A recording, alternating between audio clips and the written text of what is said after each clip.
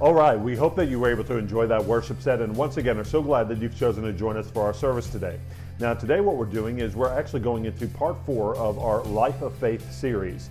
And today we're going to be focusing on the life of Moses, the prophet of the Old Testament who was used by God to lead the Israelites out of their slavery in Egypt into the promised land of modern-day Israel and the lessons of faith that he learned there. Now we know that the entire the entire portion of Scripture, which is known as the Torah, the Pentateuch, written by the hand of Moses, was a summation of God's interaction with his people during that time, particularly in the books of Exodus, Leviticus, Numbers, and Deuteronomy. But in the book of Hebrews, they summarize some of the lessons that Moses learned by faith during that period of time that actually apply to us today in our walks with God as we're attempting to follow him by faith into the life that he's called us to in Christ. And so today we're going to break this message down into 3 parts. We're going to talk about the faith of the parents, we're going to talk about the reckoning of the sons, and then finally we're going to talk about the crossing of the Red Sea. I'll repeat that. We're talking about the faith of the parents, the reckoning of the sons, and then finally the crossing of the Red Sea that all of us need to come to in our walks with God. And so if you have a Bible, you can open with me today to Hebrews chapter 11. We're going to be starting in verse 23. But before we do anything else, let's pray. Father, we thank you so much for your word to us today, and we thank you that you've given it to us that we might actually know how to walk with you by faith into the life of freedom and promise that you've given us. God, we're asking you today that by your word you would help us to learn the principles of what it means to interact with you, to look with you, and even to receive breakthrough in our lives by the faith that you've given us, exemplified by the patriarchs and the matriarchs, and that you employ in our lives today as we walk with you. In Jesus' name, help us. Amen. All right, and so God said in his word that it is without faith, it's impossible to please him, because whoever comes to him must believe that he exists and that he's a rewarder of those who earnestly seek him. That was the premise of Hebrews chapter 11 as he looks at, as the writer of Hebrews is, again, recapitulating the life of the matriarchs and the patriarchs who walked with God but were able to come into the purposes of God by faith. And so we read this today about the patriarch Moses. It said in verse 23, "By faith, Moses, when he was born, was hidden for 3 months by his parents, because they saw that the child was beautiful, and they were not afraid of the king's edict. By faith, Moses, when he was grown up, refused to be called the son of Pharaoh's daughter, choosing rather to be mistreated with the people of God than to enjoy the fleeting pleasures of sin. He considered the reproach of Christ greater wealth than the treasures of Egypt, for he was looking to the reward. By faith he left Egypt, not being afraid of the anger of the king, for he endured as seeing him who is invisible. By faith he kept the Passover and sprinkled the blood, so that the destroyer of the firstborn might not touch them. By faith, the people crossed the Red Sea as on dry land, but the Egyptians, when they attempted to do the same, were drowned." And so what we see is that God is setting up for us in the life of Moses an example of the importance of parents in their lives of their developing faith of their children having to have a time of reckoning with God in their own faith, in their walk with him.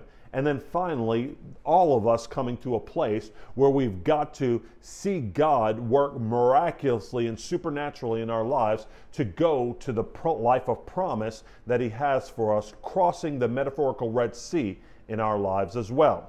So let's start by talking about the faith of parents. Now, many of you have either been parents for a while or are part of this blossoming within our church community where people are having children at a time where even in the midst of the pandemic, one of the great rewards and one of the great joys that we've seen is many children being born during that time.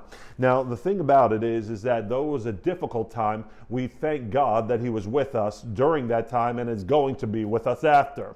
And what we see is that God is with his people even during times of trial. And by faith, we understand that God's love is not ameliorated, it's not lessened, it is not removed from us because of the trials that we experience, but God's love is maintained and God's love is experienced even in the midst of trial, many times in ways that we don't experience when we're only enjoying the benefits of blessing, right?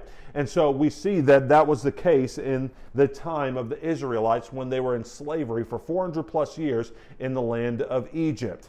Now, the Israelites at that time were children of promise. They had been given the promises that were given to the patriarch Abraham that God was going to make them into a mighty nation. And in the time of Joseph, who was Abraham's grandson, the Israelites had gone down to Egypt from Canaan, modern-day Israel, down to Egypt to escape the famine that had existed in the land at that time. And there in the land of Egypt, because of the blessing that was on Joseph and his family, as Joseph was second in command to Pharaoh at the time, God gave the Israelites the land of Goshen in the midst of Egypt. And though there were plagues that were going to ultimately come upon Egypt as God was taking the Israelites out of their slavery in Egypt and into the promised land, the land of Goshen would not be subject to those same plagues. And in the same way, we see that God has been with his people, helping his people, even in the time of trial, to help them overcome that which the world was experiencing. And we know that we've all had trial, and many of us have suffered loss, but that does not eradicate the love of God towards us. But what we see is that as the Israelites multiplied in Egypt during their time there, living in the land of Goshen, it said they multiplied to the point that Pharaoh, who had received the Israelites in the time of Joseph, had passed on. He had passed away. And another Pharaoh was raised up and rose up, who neither knew Joseph nor what Joseph had been used by God to do for Egypt and Israel. And so when he saw this great multiplication of the Hebrew people in the land of Egypt, he began to be concerned. And even the other Egyptians at the time began to feel a sense of threat, because they said these Israelites over this past 400 years came down only 70 in number, but have now multiplied in having great blessing upon their lives and children in their lives, so that they number in the millions now. And we're so concerned about them that, listen, we need to enslave them, because if they ever decide to rise up against us as Egyptians in the land in which they're living, we would be overthrown. So what the Pharaoh and the Egyptians did during that time is they decided to enslave the Israelites, who were still the people of promise, the people of God of promise in the land of Egypt at the time, and thus we get the record of the Israelites being enslaved in Egypt. And we pick it up here where we see that Pharaoh was so threatened by the Israelites, so threatened by their ability to procreate, that at the time of Moses' birth, he said, listen, there needs to be a stop to this. And if any of you see a Hebrew woman who's having a child, I want you to get rid of the son.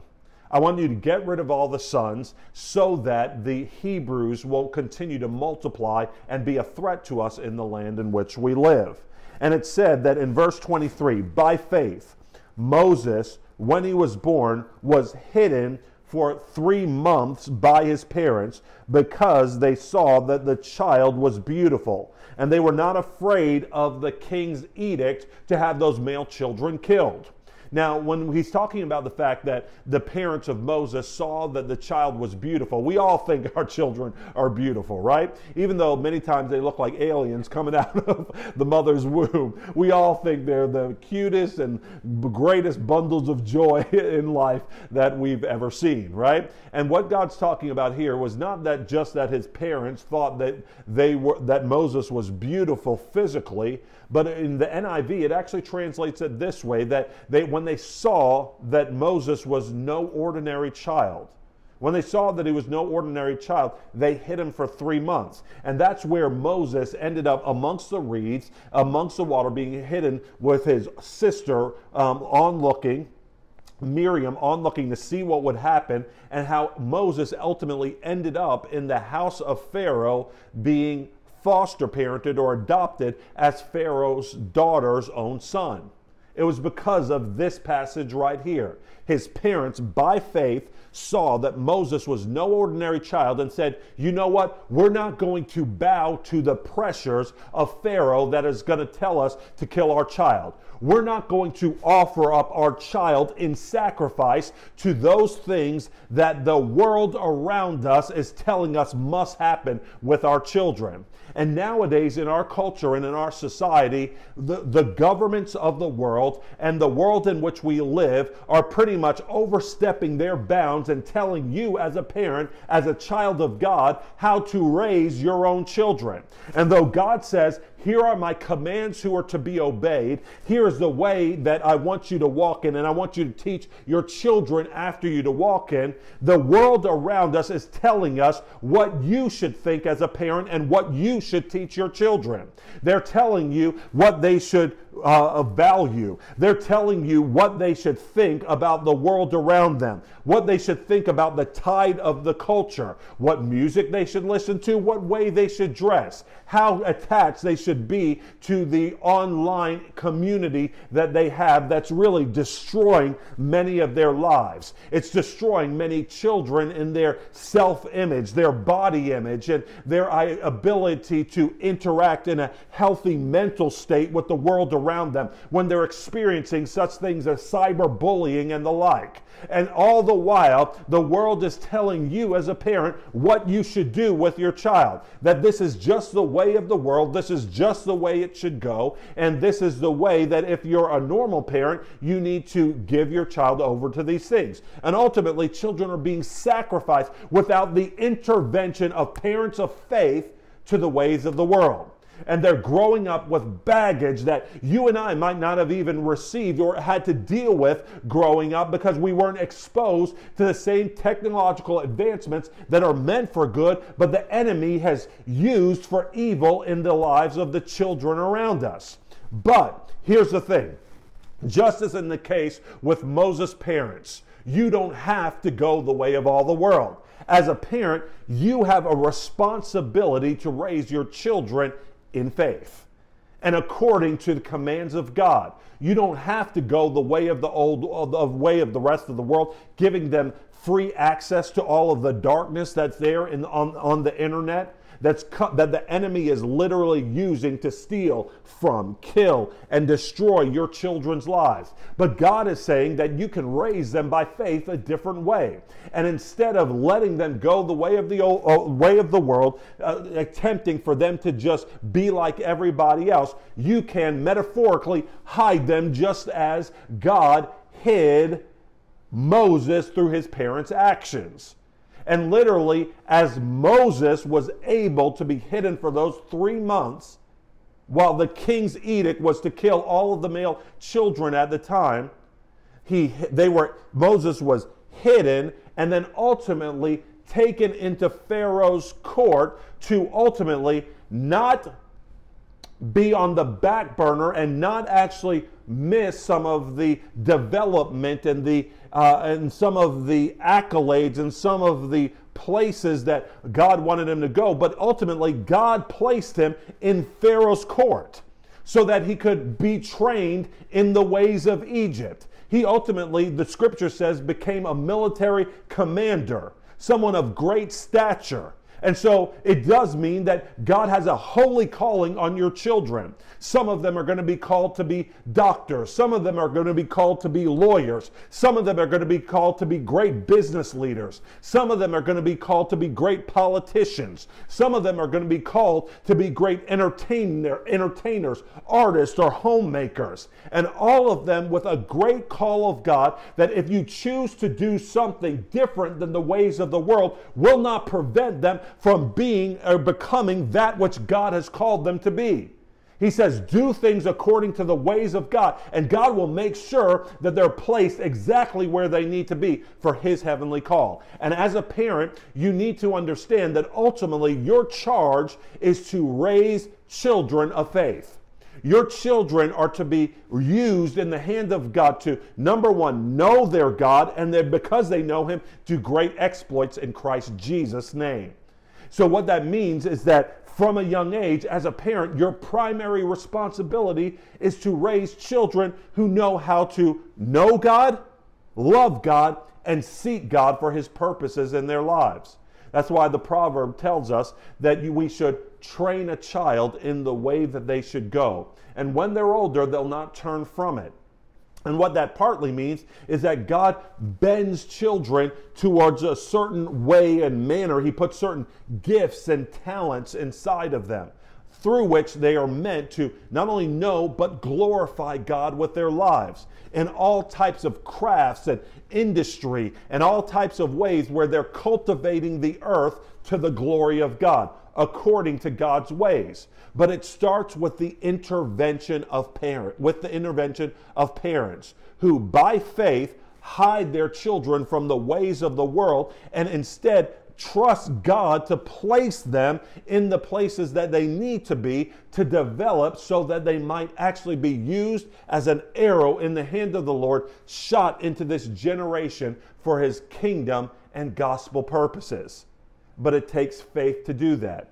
It takes faith to be active in your children's lives. It takes faith to teach them who God is according to the scripture, who his son Jesus is, about his sinless life, his miracles, his death on the cross and sacrifice for their sins, as well as yours, his resurrection from the dead because of his innocence, offering not only forgiveness of sins for your children and yourself, but new life for them and eternal life to boot. It takes faith for a parent to continually remind their children that God has a call on their life, that when they have repented of their own sin and put their trust in Jesus, that God says they are his workmanship, created in Christ Jesus to do good works which he's prepared in advance for them to do. But this is the type of faith that the parents of Moses exemplified, and it's the type of faith that we're to walk in today.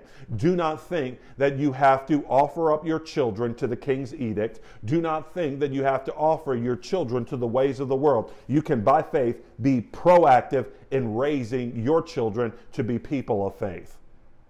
God gave your children to you, or one day will give children to you as a stewardship. And it is not the government, it is not any other family member who might not know the Lord, it is not anyone else but you who has that stewardship to raise them in the fear and the knowledge of God, to know Christ Jesus, his ways and his purposes for their lives, to encourage them in that. And we do that all by faith. It starts with the faith of the parents. But in everybody's life, it comes to a point where there's a time of reckoning. And that time of reckoning was one that Moses experienced himself. And it said, by faith, Moses, when he had grown up, refused to be called the son of Pharaoh's daughter, choosing rather to be mistreated with the people of God than to enjoy the fleeting pleasures of sin. He considered the reproach of Christ greater wealth than the treasures of Egypt, for he was looking to the reward. And so ultimately, at some point, it has got to be understood that it's not going to be the faith of the parents that's going to carry the child, but because you've raised them in an environment of faith, of seeking God in prayer, acknowledging God in all his ways, that he might make their path straight, then there's a time of reckoning where who they're going to be identified with has to be their own. And their faith ultimately is theirs, where they say, my faith is not just based on my walk, the walk that my parents have with God, but I have a walk with God myself. And I've got to choose in and of myself no longer to be associated with the fleeting pleasures of sin that even my friends, my peers around me are filling themselves with. Because I myself am looking ahead to the reward of God's promise of not just forgiveness, but a heavenly eternal reward for those who would love and obey Christ as he commands them to follow him in all his ways. And each of our children need to come to a point where they say, God, now's my time to follow you. I'm going to repent of my sin. I'm going to be baptized in water myself, and I'm going to look ahead to the reward of God as I choose to myself live by faith in what you've called me to be and to do. And matter of fact, I'm not going to fear the king's anger. You see, when Moses was coming out and talking to Pharaoh saying, "Let my people go," he said that to Pharaoh over and over again amidst the plagues that were being wrought against Egypt. And one of the things that he understood was that Pharaoh wasn't going to be too happy about the fact that his slave force was his free labor was being released into the world to go out into the wilderness and worship God. But he knew that God was greater than Pharaoh, that God was greater than any enemy that he would ever experience or face. And so he, with the confidence in God's authority, God's sovereignty, and God's ultimate reward, didn't fear the king's wrath when he came to challenge his authority in the Israelites' lives. But he says, these people who you've enslaved don't belong to you, but they belong to God. And ultimately, he chose to speak a word to Pharaoh that led to the Israelites' deliverance. And in the same way, the time of reckoning needs to come for each and every one of you. And maybe you're here on the in the virtual space today saying, I've never had a time of reckoning in my own life. I've never let the faith of my parents transfer to me. I've never had a moment where I've turned from my sin and put my trust in Jesus to follow him wholeheartedly. But I'm telling you, if that's you, now is your time. Now is your time to say, you know what? I'm done with the slavery to my addictions, to my lust. I'm done with my slavery to drunkenness. I'm done with my slavery to sexual immorality. I'm done with anything that identifies me other than the living God who loved me and made me by his power and for his purposes. Because ultimately I see that it's destroying my life. It has a false representation of freedom. But ultimately, that freedom which I think I have really has me doing things that I can't help doing. The slavery that I find myself in is guised in freedom, but ultimately I'm down, I'm insecure, I'm depressed. My mental health is gone because I'm living in an opposition to God and his ways. But here's the good news. Just like Moses came to the Israelites and said, God has come, has heard your cries, and has come to set you free. In moments just like these, God comes to say, you can be free too. It's not just your parents telling you there's a God who loves you and made you for his purposes, but there's a God in heaven who through his word says, I've come to deliver you and set you free. And even if you've called yourself a Christian, but have never been born again, now is your moment to do that, where you say, Jesus, you're going to be Lord of my life. Not my old master, Pharaoh, not my old master or even father, one who I've been fathered by, the devil, and doing the things that the devil does. I'm going to be fathered by the living God and adopted into his family as a son through Jesus Christ and his cross for me. If that's you today, this is your moment to repent of your sin, put your faith in Jesus, and ultimately have your time of reckoning with God. And when you do so, you begin to keep new rituals. You have new habits in your life. Just like Moses and the Israelites did as they were coming out of their slavery in Egypt. It's not enough that you have a moment of reckoning saying, I'm not just a spiritual person, but I'm today a follower of Jesus Christ. But it's how you live that out that matters. And what God gave Moses for the Israelites was certain celebrations, certain rhythms in their life by which they would keep God's purposes and his person priority in their lives. And one of those celebrations, one of those rhythms was the celebration of the Passover. And it said in verse 28, by faith, he, meaning Moses, kept the Passover and sprinkled the blood so that the destroyer of the firstborn might not touch them. And what was he talking about there? He said, by faith, by trust in God and obedience to his commands, he gave me a word to put the blood of the sacrificial lambs on the door of all the Israelites, so that in the last and the final plague against the Egyptians, the killing of the firstborn so that they were finally like, get out of here, Israelites. We know judgment has come upon us because we've held you enslaved while God wanted to set you free. God said he would look on the door frames of the Israelites, see the blood, and the destroying angel would pass over the Israelites' homes. Now, that was part of the great Exodus of the Israelites coming out of their slavery into the freedom of Christ. But what it was doing, it was foreshadowing the great Passover lamb. When Jesus showed up on the scene, John the Baptist pointed to him and said, look, the Lamb of God who takes away the sin of the world. And when we put our trust in Christ, ultimately, though we deserve judgment because of our sin and rebellion against God, God, when he sees the blood of Christ covering us because we've submitted to his lordship and put our faith in his death, burial, and resurrection, there's a passing over of us as well. And we no longer are in expectation of experiencing the wrath of God, but instead have had a Passover experience ourselves. But here's the point.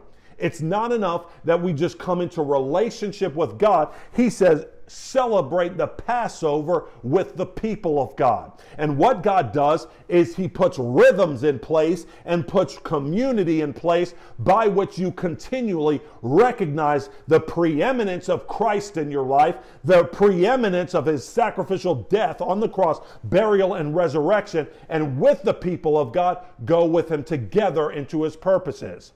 And that's why the writer of Hebrews, a chapter before, in Hebrews chapter 10, says we should not forsake the gathering of the brethren, the people of God, as some are in the habit of doing, but we should instead encourage one another, and all the more as we see the day of judgment approaching. We should provoke one another to love and good deeds. We should be spurring one another on to honor Christ in holiness and righteousness, and also to do the things which God has called us individually and as a people to do. But we do that all by faith. When we have our time of reckoning, it's not just the faith that's been passed down to us, but we begin to get into our Bible ourselves and say, I am going to obey the commands of God and walk in not only the freedom of the purposes that he has for me. By faith, Moses kept the Passover in the same way. By faith, may we keep the same rhythms of God to ultimately lead to his purposes along with his people. And ultimately, it allows us to cross the Red Sea. See, the Israelites, even as they came out of Egypt, they were going to their place of freedom in modern-day Canaan. But before they could get there, they had a great obstacle to cross, and that was the Red Sea. And God said that ultimately he would be their deliverer, performing yet another miracle, opening up the Red Sea so that they could pass through to their freedom. And do you know that God is not just interested in performing one miracle in your life, but God is repeatedly performing miracles and is available to perform miracles in your life as you live by faith in him, his commands, and his purposes for your life. The truth is when you're coming out and you're coming into the purposes of God, you will face obstacles. You will face trials, and you will face mountains that are seemingly immovable. But by faith, God is available so that when we cry out to him and we stand on his promises, he opens up that which seemed to be impassable. He moves that which seems to be immovable, whether it be an obstacle relationally, whether it be an obstacle in terms of a career pursuit, whether it be an obstacle in some sort of ministry where you're believing for loved ones, whether neighbors, family members, friends, or co-workers to get saved and come out of their death into life. God says, I am the miracle worker who opens the Red Sea.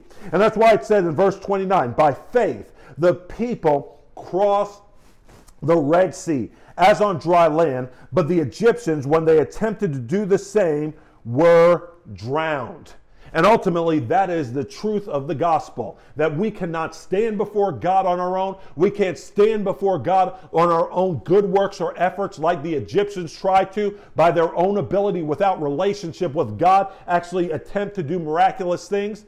God said it's only when we're clothed with the wedding garments of Christ, coming to the great banquet of the Lamb, will we be able to stand before Him approved and righteous before Him. And by faith in Christ, His death, burial, and resurrection, do we live, not only when we make our first decision for Him, but every time that we need a miracle in our life. We don't see miracles because of our good or righteous behavior, but because of our faith in our King. Our faith in our great deliverer, our faith in the one who first opened the sea to our freedom and continually will open them to every purpose to which He's called us in Christ Jesus as we love Him and follow Him by faith. So this is a point, people of God. You might have had the faith of your parents at one point, but at some point you have a miracle working God who calls you to an account and says, I'm having a time of reckoning with you. Where not only is it going to be the faith of your parents, but it's going to be your own faith on which you stand. And as you walk with God, you will face trial. You will face obstacles. But God calls you in those moments to, by faith, remember that the same God who worked the plagues to bring you out of Egypt is the same God when you're at the crossing of the Red Sea, who will open the sea for you and perform miracles in your life when you cry out to Him by that same faith.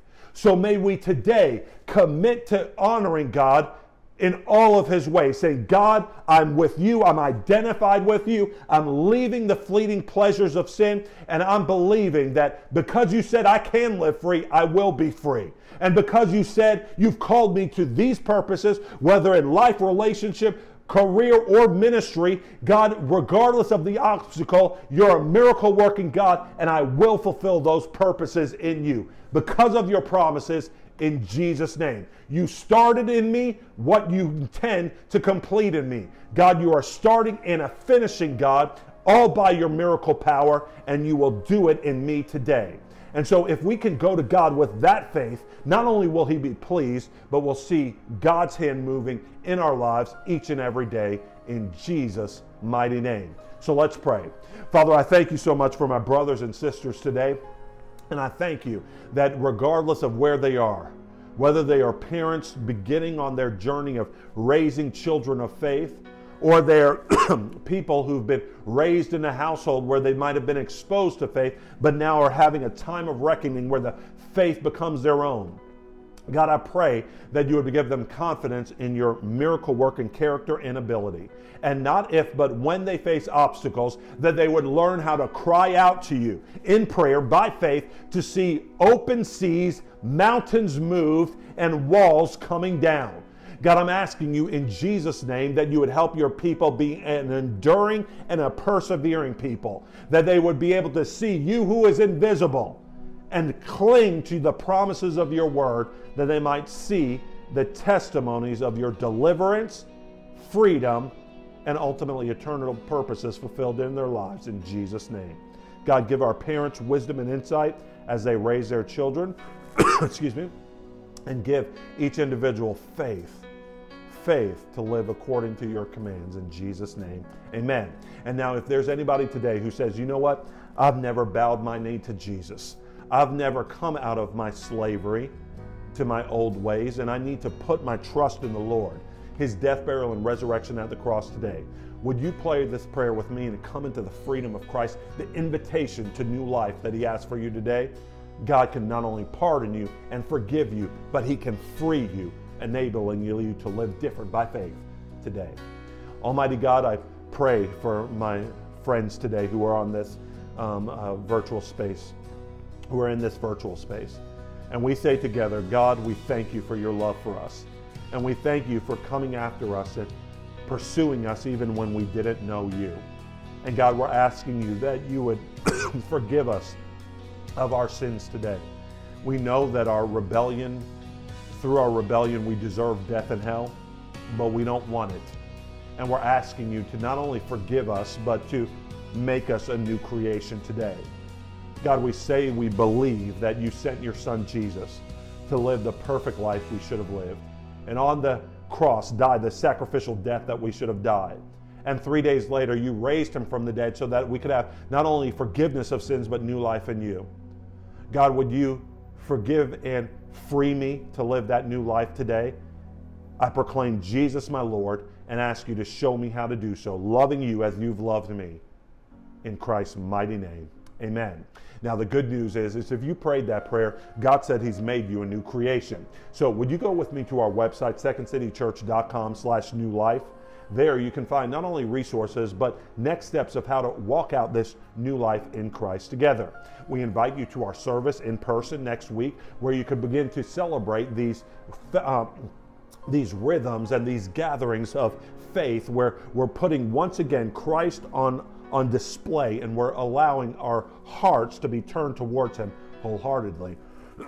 Finally, if you are making a decision today to follow Christ, why don't you complete that by allowing yourself to cross that Red Sea and contact us so that you too can get baptized in water and come into the new life in Christ. And so God bless you. Let's go back into worship now and honor the one who's loved us so. In Jesus' name.